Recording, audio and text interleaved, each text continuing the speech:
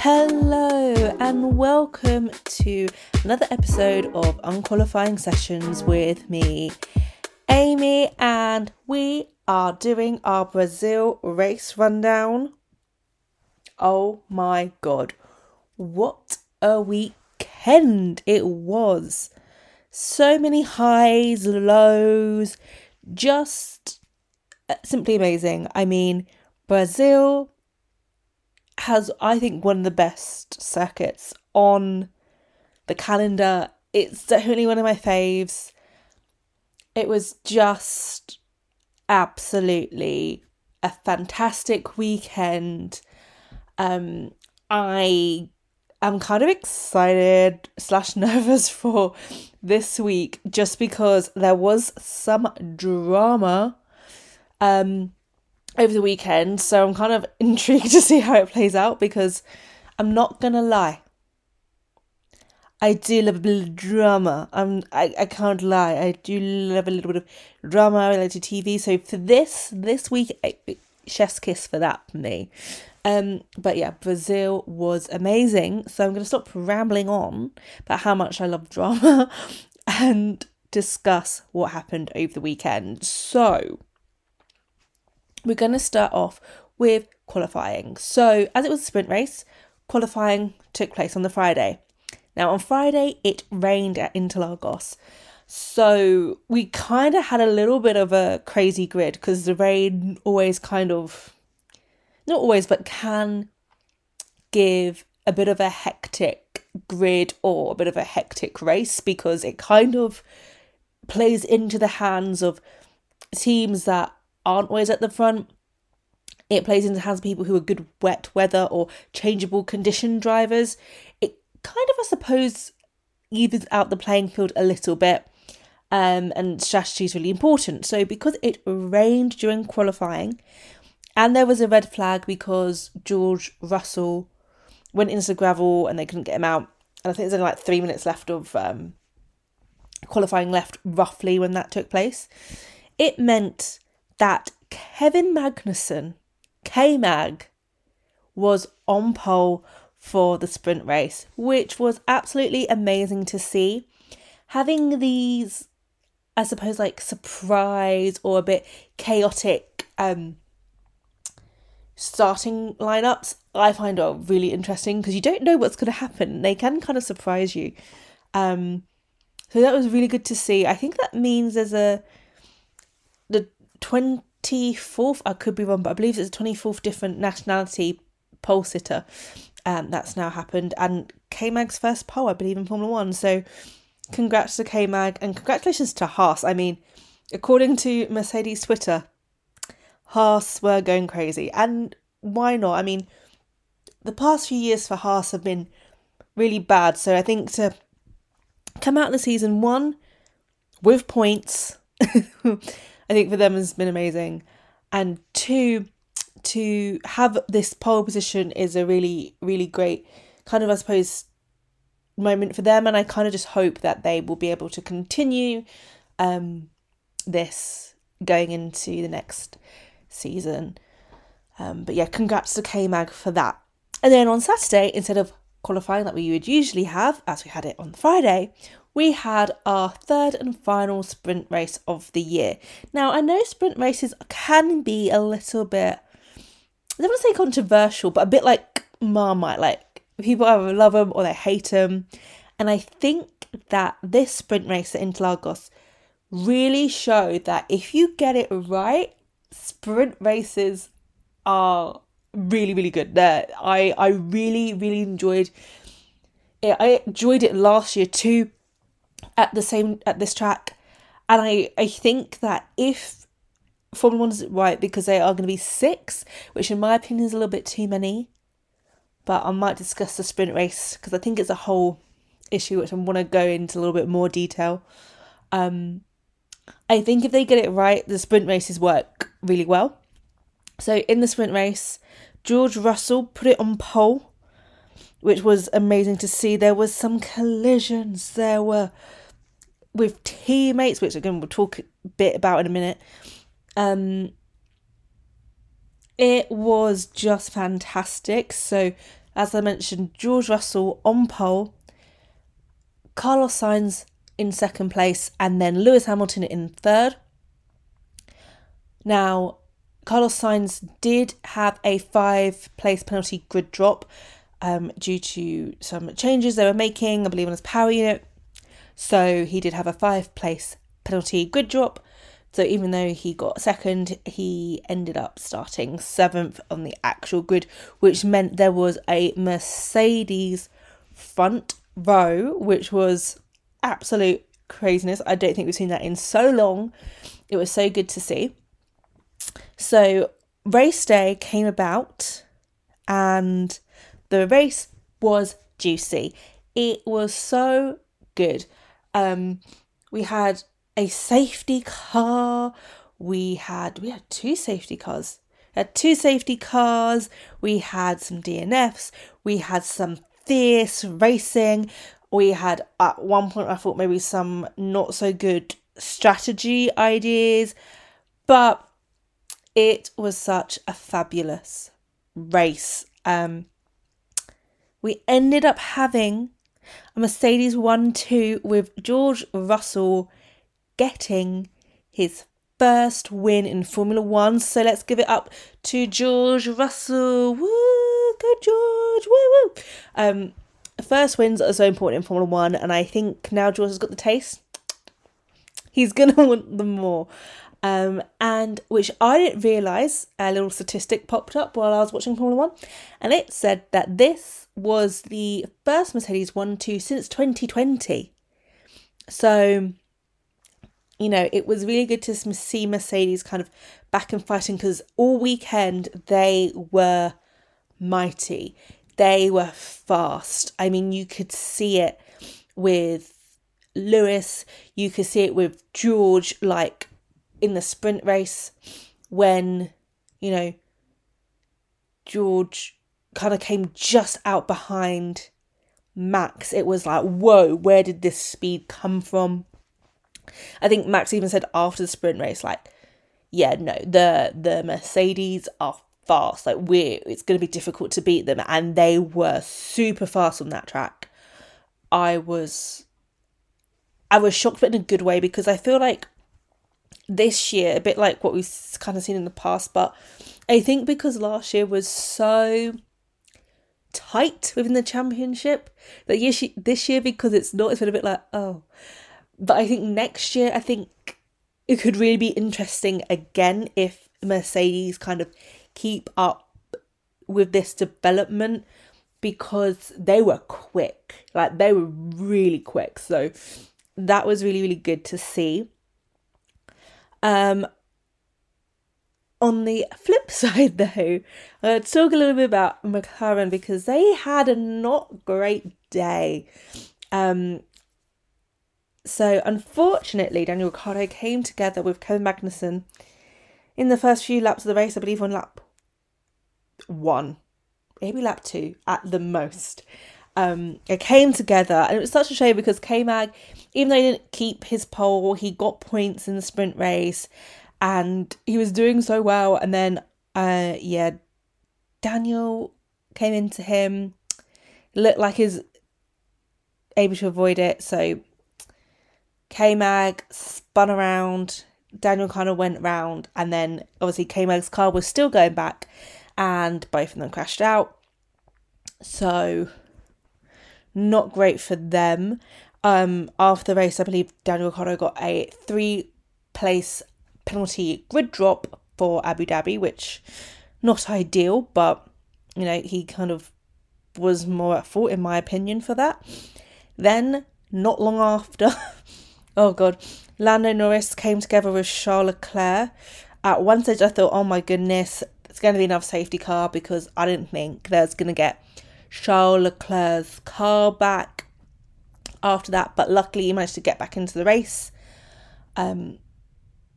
But that did lead to Lando Norris having a 5-second time penalty, and then, oh my god, and then his car just stopped, and we went to a VSC and then a safety car. So no points for McLaren this weekend, which I know is probably not what they wanted, particularly when they have such a competitive battle at the moment with Alpine. unless something crazy happens. I think Alpine may have cinched fourth from McLaren, but we shall see. But who knows? Because both Ocon and Alonso did really well, considering they did start pretty far back. Now, speaking of Alpine, this weekend the girlies were fighting. Oh my god, it's like all of a sudden we've come to the end of the season and cracks are starting to show within teams. And as I kind of mentioned, I might be here for the drama. I might just be a little bit here for the drama. I know Netflix were salivating at it. They were like, oh my god, the penultimate race of the year, and now all the drama's happening. It's like, give it to me. Give it to me. So, let's start with Alpine because I mentioned them. This started during the sprint race. Yeah, it started during the sprint race. And Alonso and Esteban Ocon came together. Now, this heavily impacts Alonso's race because obviously in a sprint race, you don't want to pit. If you can avoid a pit, avoid it because it's so quick. It's only I believe this one's only 24 laps. You don't want to pit. So they come together. Now, at the time, Alonso was like, oh my god, it's Esteban's fault. This is our friend. Proper going in on him. It was actually Alonso in the end who got the penalty. But he was not happy. And then when they spoke to him after the sprint race, oh my god, he was like, one more race, finally. I mean, he is not sad to go. He is really not. He is not sad to be going to Aston Martin. And then during the race, it was after a safety car. I believe it was a safety car where Lando went off. And, the engineer was on the radio to Esteban Ocon, basically, no fighting. We don't want any fighting here. And Esteban was like, don't tell me what to do. It was very much but we need the position, blah, blah, blah, blah. But it's Esteban, no. Esteban, no. Is basically what it was like a child, the engineer was like a parent telling a child, do not do this, don't do it. It really was. Then we saw a little bit of Aston Martin. Sebastian Vettel and Lance Stroll came together. Basically, well, not really come together. That's kind of the wrong way of phrasing it. Lance basically didn't really leave Sebastian an awful lot of room, which meant Sebastian had to go onto the grass. This was the same thing that Lance got pulled up on in COTA for doing the same thing to Alonso. So, that was a little bit oh my god. Charles Leclerc was not happy at Ferrari. I mean, I feel like you could see it all kind of day or weekend actually. He is not happy with Ferrari. I really don't think he is. Even on the team radio, he's out there we need the points. I need the points because obviously him and Checo are tied on points now. I don't think he's so much angry at Carlos say in the other situations, his teammate. But he's definitely not happy with Ferrari. And I think he's just I cannot wait for the season to end. And then, as you may know, this really juicy part we need to talk about is Red Bull. Now, Max had a very good recovery drive after coming together with Hamilton and receiving a penalty. He did a really fantastic recovery drive, got back into top 10 after essentially being last. Similarly with Charles Leclerc, actually, after coming together with Lando and having to make some temporary changes to his car in the pit, made a really good recovery drive. So I do want to shout those two out as like some really good driving over the weekend.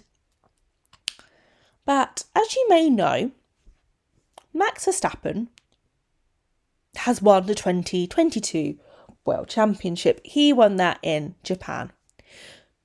Now, Red Bull have also won the Constructors' Championship within that time too, so it's kind of all in the bag. Now, Sergio is in a very fierce, I wouldn't say fierce, but like him and Charles are really close with second and third. They are extremely close in points going into this race. So kind of matters that Sergio does well. Now, at this point, I believe Max and Sergio are like 6 and 7. You know, not tons of points, but it's kind of imperative for Sergio to get as many points as possible, like I said, because of this battle for second place with Charles Leclerc. So, team goes on the radio to Max Verstappen and says to him, "Hi Max, you know, can you give the place to Sergio Perez? You know, obviously fighting for second championship." They didn't really say that, but, you know, basically give your place up to your teammate. It happens on teams, you know, particularly if, say, the teammate is faster, or if you're fighting for championship points. At this stage, Max has won. He's not fighting for championship points. Max says, no. But he doesn't just say, no. No, he's like, don't tell me to do that again, essentially, and you have my reasons for why I'm not doing it. I am paraphrasing. That's not exactly word for word what he said, but that's essentially what he said. No, I'm not going to do it. Don't ask me to do that. And you know my reasons for not doing this. So, obviously that creates a little bit of a, that's not very, I don't want to say it's unsportsmanlike, because it's not necessarily unsportsmanlike in the sense that obviously you want to get as many good points as you want. And also, like, at the end of the day, Max doesn't have to give up that position. But it is also kind of team orders. We have to remember that even though there is like a singular aspect to Formula One, it is also a team sport at the end of the day. So you have to help your team out. So obviously, Sergio Perez was not happy, because this now means him and Charles Leclerc are equal on points going into Abu Dhabi. Meaning it's going to be quite I want to say fierce battle, because, you know, they want to get ahead of each other, you know, for that. For themselves. Now, afterwards, this is when it starts getting very, very, a little bit toxic, in my opinion. So, obviously, Sergio's not happy. You can understand why. He says, I now know who, like, Max is, basically. That's a bit I find toxic. And, you know, Max doesn't really tell you the reasons. He doesn't say what those reasons are. However, it's kind of hinted, in my opinion. I feel like he hinted when asked, you know, has it basically got anything to do with Monaco? He didn't deny it. You know, he didn't say no. Now, if you don't know, because I didn't really talk about this, but there is this conspiracy theory that Sergio won at Monaco. And this conspiracy theory is basically Monaco qualifying is super important, because overtaking, it's very difficult to overtake at Monaco. So qualifying is imperative, basically.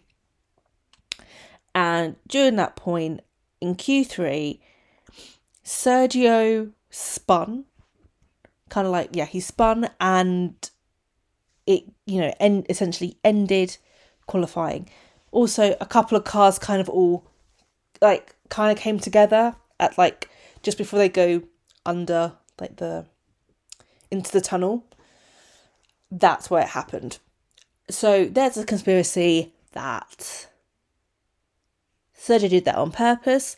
I personally think it's a load of rubbish, because it wasn't as if it's like a 1-2 they're going for. I think this was like third place he got. So, it wasn't exactly a win. It wasn't a guaranteed win. So I think it's a little bit tenuous, in my opinion, but apparently that is potentially where this issue could have stemmed from. Now, Sergio has kind of said that basically, I've done a lot of favours for Max, and he doesn't essentially repay those favours. Max is like, I've got my reasons as to why I've not done it. It's all starting to get a little bit, toxic online with, people obviously saying their opinions, as it always does, which is it's a shame. And yeah, it's just all gone a little bit wrong. Tensions are high in a lot of teams at the moment, which is not great. And I think it could also make a very interesting silly season next year.